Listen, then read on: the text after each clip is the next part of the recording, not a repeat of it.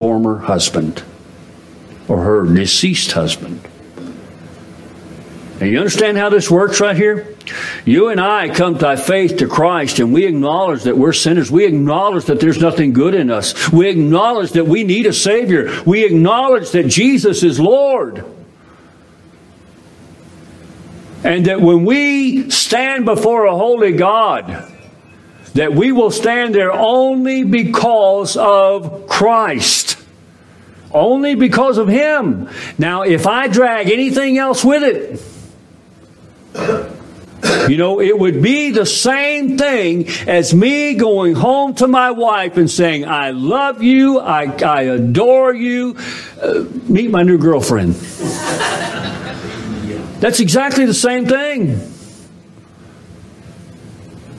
Is my wife enough or is she not? Is Christ enough or is He not? And folks, yes, He is. He is. So this is what Paul is saying here.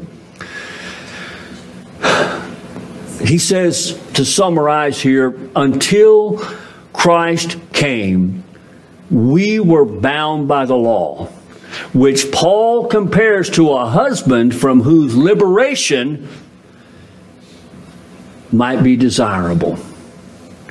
And if the husband dies, the obligations to him cease.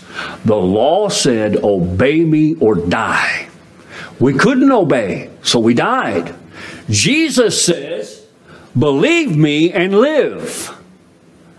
So we believe, and therefore we live. And the law is over here saying, hey, don't forget about me. And Jesus is over here saying, I've already taken care of that. Don't worry about what He says. Now, don't get the idea here that we are under no obligation to keep the law. That is not at all what I'm saying or what Paul is saying. But you see, Paul is talking about the written code. Here you obey in order to be saved. Here you obey in order to live. Here you obey and you live because He has done this.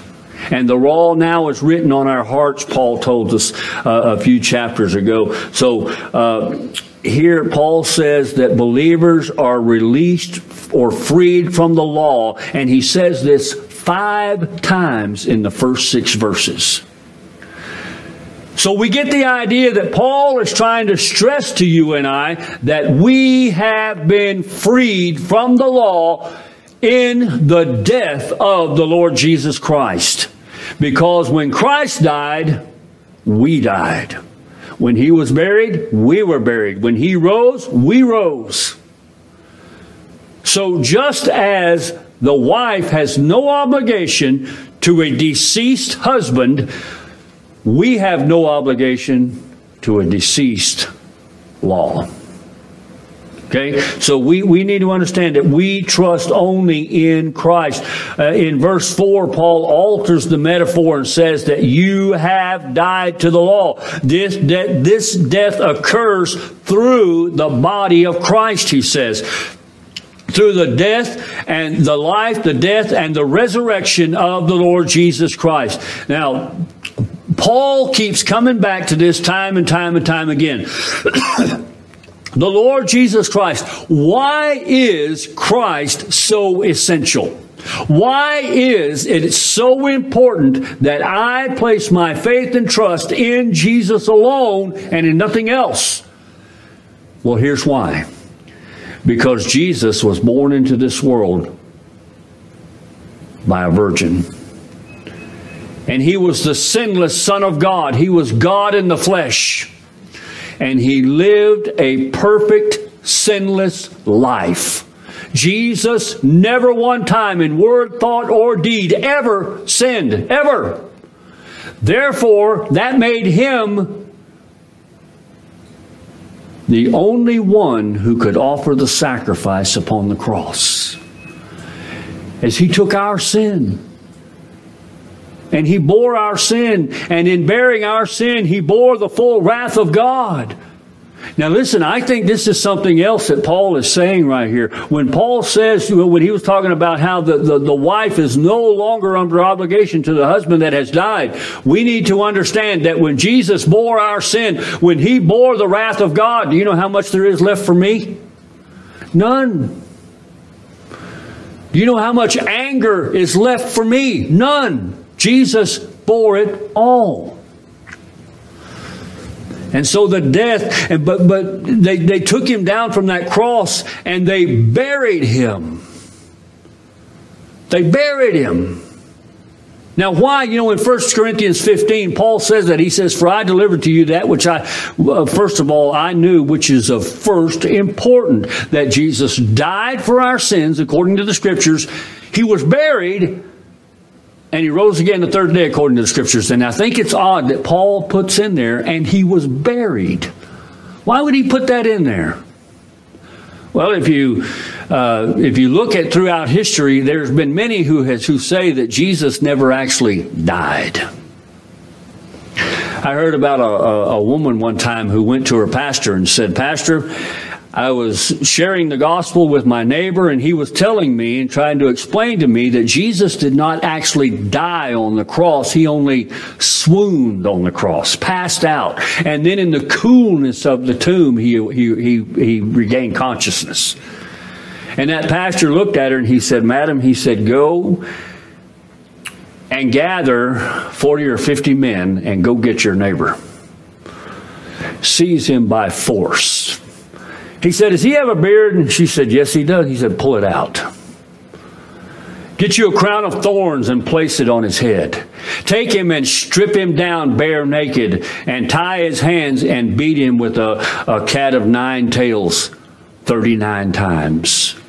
Cat of 9 tails has pieces of bone and metal in the end of it that rips the flesh apart. Do you know that the prophet Isaiah tells us that when Jesus went to the cross, that he was so disfigured you couldn't tell if he was a man or an animal? He said, go and do this to your neighbor. Hang him on a cross for 6 hours and see if he only passes out or if he dies. You see, a cross only had one purpose: death. That's what it means, death.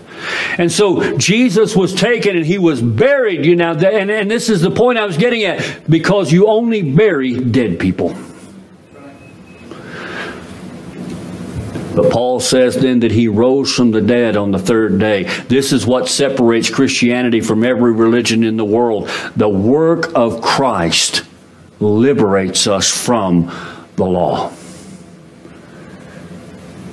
As R.C. Sproul likes to say, we are indeed saved by works, but they're Christ's works, not mine.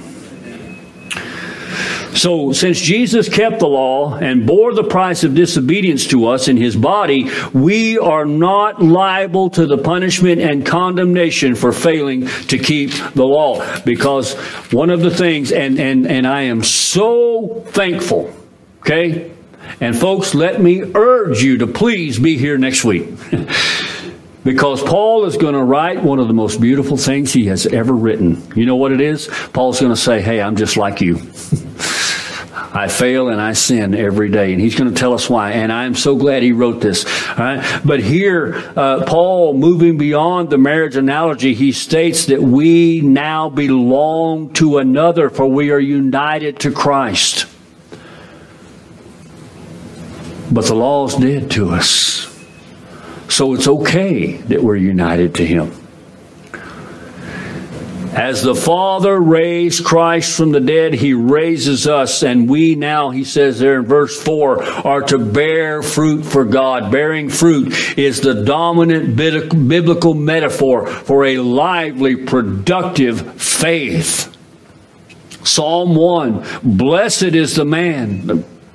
I'm going to quote it wrong. Let me turn over here. Blessed is the man who walks not in the counsel of the wicked, nor stands in the way of sinners, nor sits in the seat of scoffers.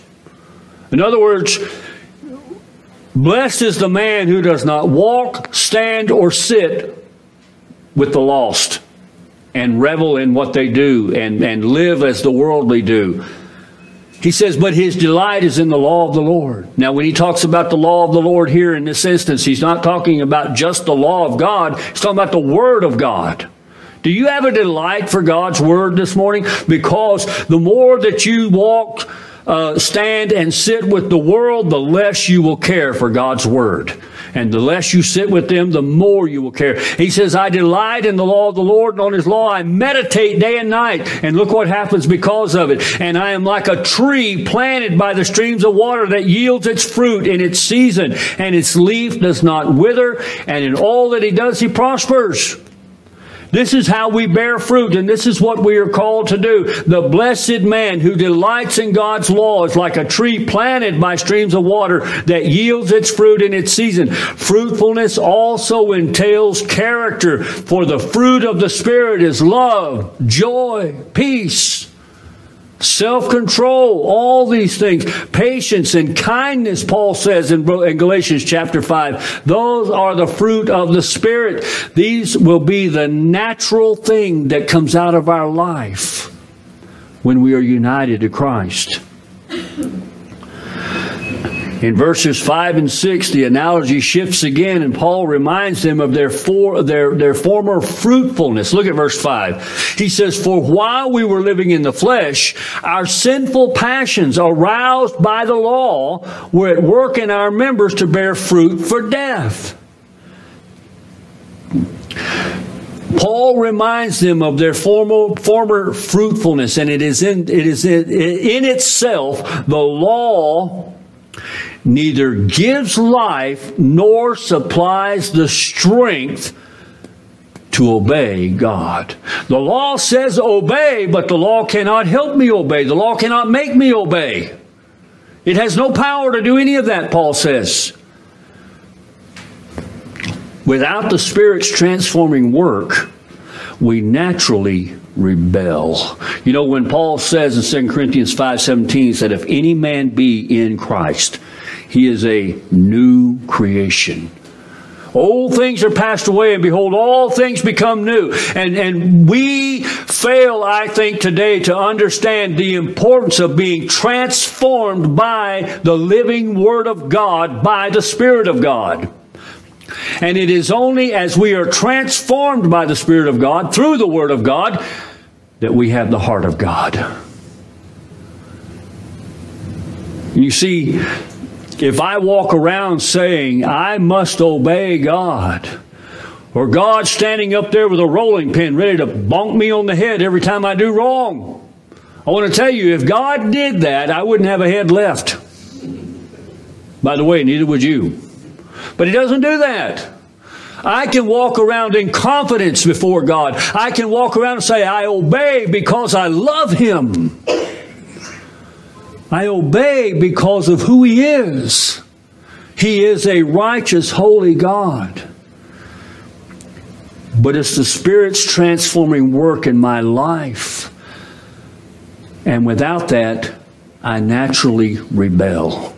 Listen, you show me somebody that tells me they're saved. You show me a person that says, yes, I'm a follower of Jesus Christ, and they never go to church and spend time with God's people. They never spend time in God's Word, meditating and praying over it. They never seek to obey the Word of God, and I'll show you a liar.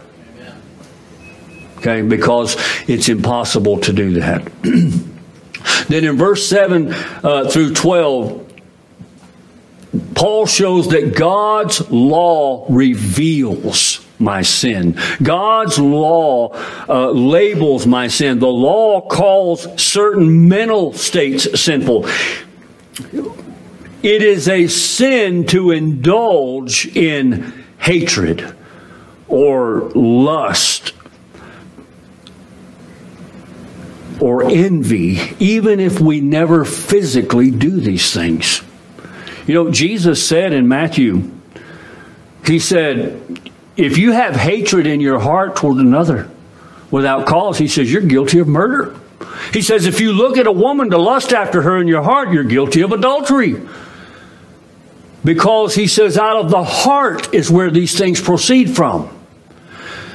And he says, if you go along and these things, this is why spiritual discipline is so important for us. This is why being watchful over our hearts is so important. Being watchful over our minds is so important. Listen, Christian, today in our world and in our culture, it is virtually impossible for you and I to listen to music, watch TV, or watch movies without being exposed to all of this stuff. Okay?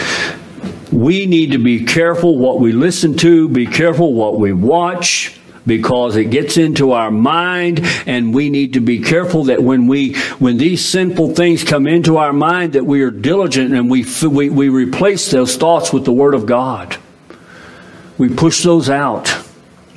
And Paul says that these things, it's a sin to do these. But here Paul points specifically to covetousness. Covetousness is sinful, and if unchecked, it instigates even greater evils. We're reminded of a king who stood on his rooftop named David. And he's looking and he sees a woman taking a bath, and her name is Bathsheba. And you know what, David? He coveted Bathsheba. And he took Bathsheba. And his covetousness led to adultery. And his adultery led to murder. He had her husband murdered. This is what covetousness, the 10th commandment says, you shall not covet. Why does he talk about covetousness so much? In Luke chapter 12 and verse 15, Jesus, let me read what he said here. In Luke 12:15, Jesus pointed this out specifically. He said to them, take care and be on your guard against all covetousness, for one's life does not consist in the abundance of his possessions. We see something. We see someone say, you know what? That's a nice car. I want it. So we begin to do whatever we have to do to take it. We see that's a nice house. And say, I want a house like that, and we were willing to do whatever it takes to own that house. We see a woman, we see a man, and we say, I want that man, I want that woman, regardless of whether they belong to someone else, and say, I desire them and I want them, so we do whatever's necessary. And Jesus says, don't you understand? He said, your life does not consist of the possessions you own. Let me ask you a question this morning. Are you, now you don't have to answer out loud here, because I probably don't want to know the answer to some of these questions. Are you a follower of Jesus Christ? Do you know Christ? Have you placed your faith and trust in Him and trusting no one else and nothing else to make you right with God? If you have, let me ask you a question. What would you do today if all your money was instantly gone? If all of it was gone? What would you do if your spouse were instantly just gone? Whether they died, whether they left you, it doesn't matter. What would you do? But especially, what if you lost your money? What if you lost your house? What if you lost your car? What if you lost your job? And many times we turn and we say, God, what am I doing wrong? Why are you mad at me? As if God is obligated to give us those things. But you see what Jesus was saying there, and when Paul points out covetousness, and see, I don't think it's an accident here in chapter 7 that Paul specifically talks about covetousness. Because we have this idea that, yes, I need Christ, but I need all these other things too to be fulfilled. What do you need to be fulfilled? If we need anything more than Christ, then you know what? We are committing spiritual adultery. Because we're saying, Christ, you are not enough. On one hand, we look at the sacrifice of Jesus and we say, I believe that, but I also must do that, so that must not be enough. But on the other hand, when we do believe that that's enough, then we begin to live our life following Christ, living for Christ, and then we want these other things to God to bless us with all these other things because we say yes because He's not enough. You understand how that works? And so Paul is saying that, the law is good. Here's the thing. Let me summarize what Paul says in verses 7 through 12 in this very short sentence. The law is good, we're not. That's it. It's not the law that fails. And we're going to find this out in chapter 8. Paul's going to talk about this. It's not the law that fails, it's we who fail.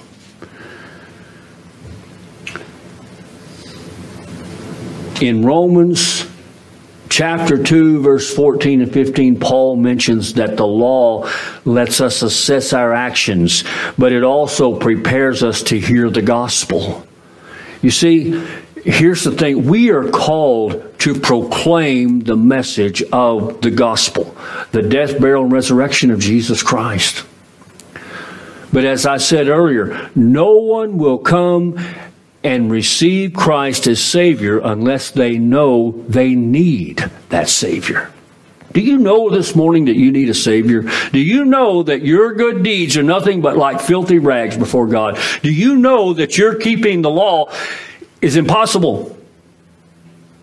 And that as a result of that, you are doomed to be under God's wrath. And here Paul adds that the law itself is holy, righteous, and good. So, and see, here's what I think. Paul's saying, look, the law condemns you. The law kills us. But we've died to the law. The law has died to us. But Paul says, but look, don't get the wrong idea here. It's not the law's fault. It's yours.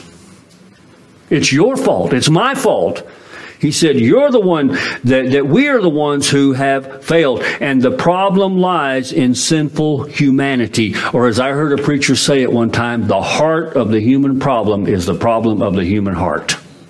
That's the whole thing right there. So the law is holy because it expresses the will of a holy God. The law is righteous because it commands justice. And the law is good because it is just. And the law tells me that lawbreakers can be forgiven. But it points us. In another letter, Paul says that the law is like a schoolmaster, like a tutor, to teach us this that points us there. The law says, look, you can't obey me. The law says, and because you can't obey me, you're going to die. And when it talks about dying, it's talking about an eternity in hell.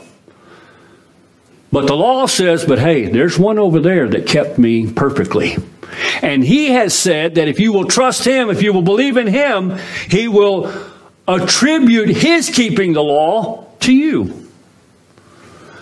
And this is a wonderful thing right here, because you and I can stand here today if we are truly saved, if we are truly followers of Lord Jesus Christ, and we can know that a holy, righteous God looks down upon me today, and he knows that I have not kept the law. I have broken his law. He knows that I am a sinful man. He knows that in me, that is in my flesh, dwells no good thing, and says, but I love you anyway because of Christ.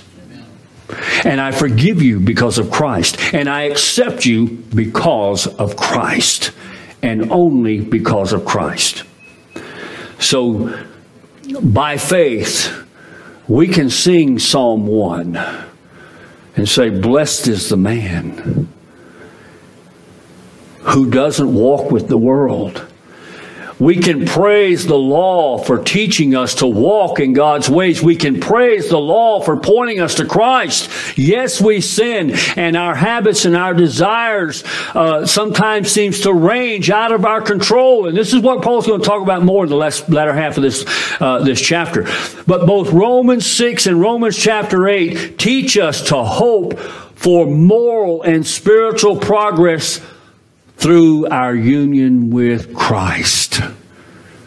You know, one of the most important things I ever learned as a Christian was this, and I learned it years ago as a young Christian, because it's something I greatly struggled with, was this: I'm supposed to be doing this, but it seems like the more I try to do what's right, the more I do wrong. The more I try to avoid wrong, the more I do it, which is what Paul's going to talk about later.